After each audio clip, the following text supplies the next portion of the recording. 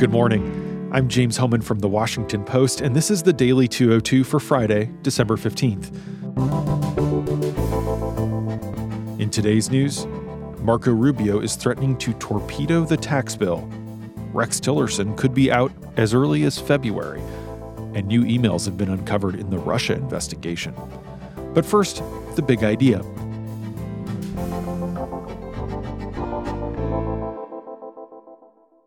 Democrats risk overplaying their hand by pushing too hard for President Trump's resignation.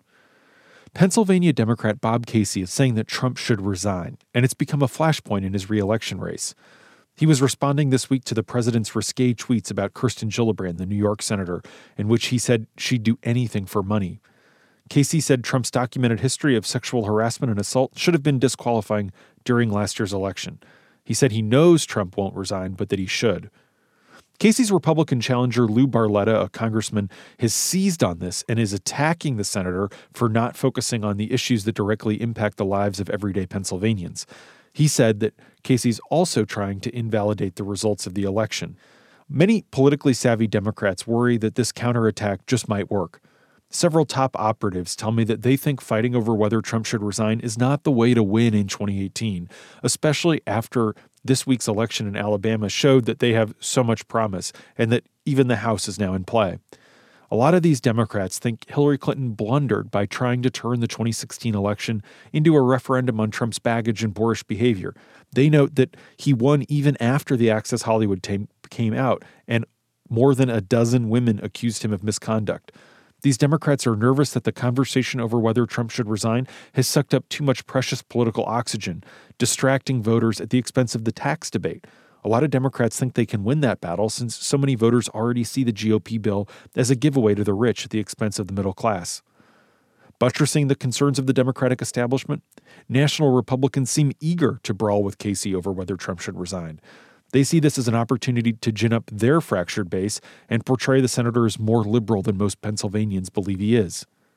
That's probably why Casey is the only senator from a state Trump carried last year to say he should resign.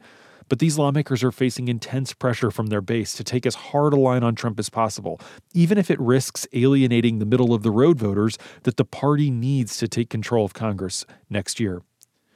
People familiar with Casey's thinking say that the senator just doesn't see this as a particularly risky position to stake out in the present climate.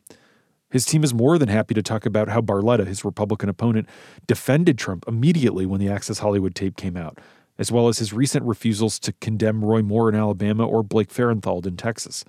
Matt Bennett, a co-founder of the center-left group Third Way and a senior official in Bill Clinton's White House, proposed an 80-20 rule for Democrats when I talked to him yesterday.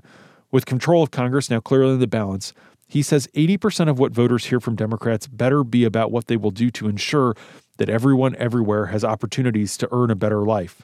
That means they can talk about Trump 20% of the time. And that's the big idea. Here are three other headlines that should be on your radar.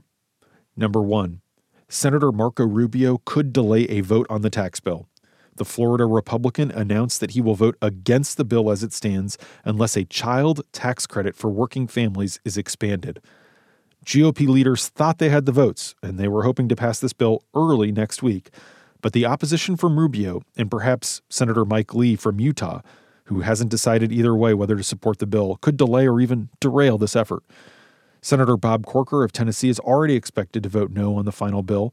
If only two other senators defect, then Vice President Pence could break the tie. But the bill's dead if Rubio, Corker, and Lee go against it. Pence yesterday postponed a trip to the Middle East by a few days in case he's needed to break the tie. Number two, emails turned over to investigators show that British music promoter Rob Goldstone tried to arrange a meeting between Trump and Russian President Vladimir Putin just 1 month after he announced his presidential bid. There's no indication that the campaign followed up on Goldstone's offer.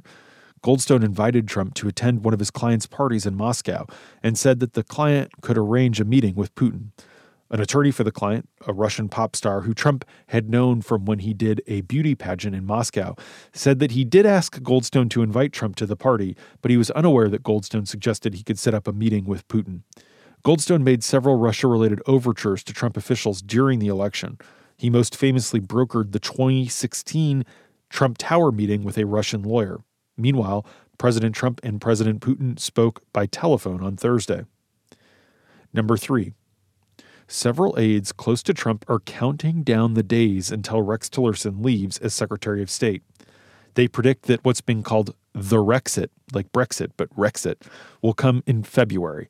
Tillerson and Trump have clashed on several policy issues, including again this week, negotiations with North Korea, as well as the U.S. withdrawal from the Paris Climate Accord and plans to move the U.S. Embassy to Jerusalem. Inside the White House, there are regular conversations about who will replace Tillerson, even as he remains in the job. CIA Director Mike Pompeo, for example, may no longer be the leading choice because it means he would not brief Trump every day. The president likes him in that role. And after this week's loss in Alabama, it also seems less likely that Trump would put Senator Tom Cotton, a Republican from Arkansas, in charge of the CIA to replace Pompeo, because that would mean another special Senate election.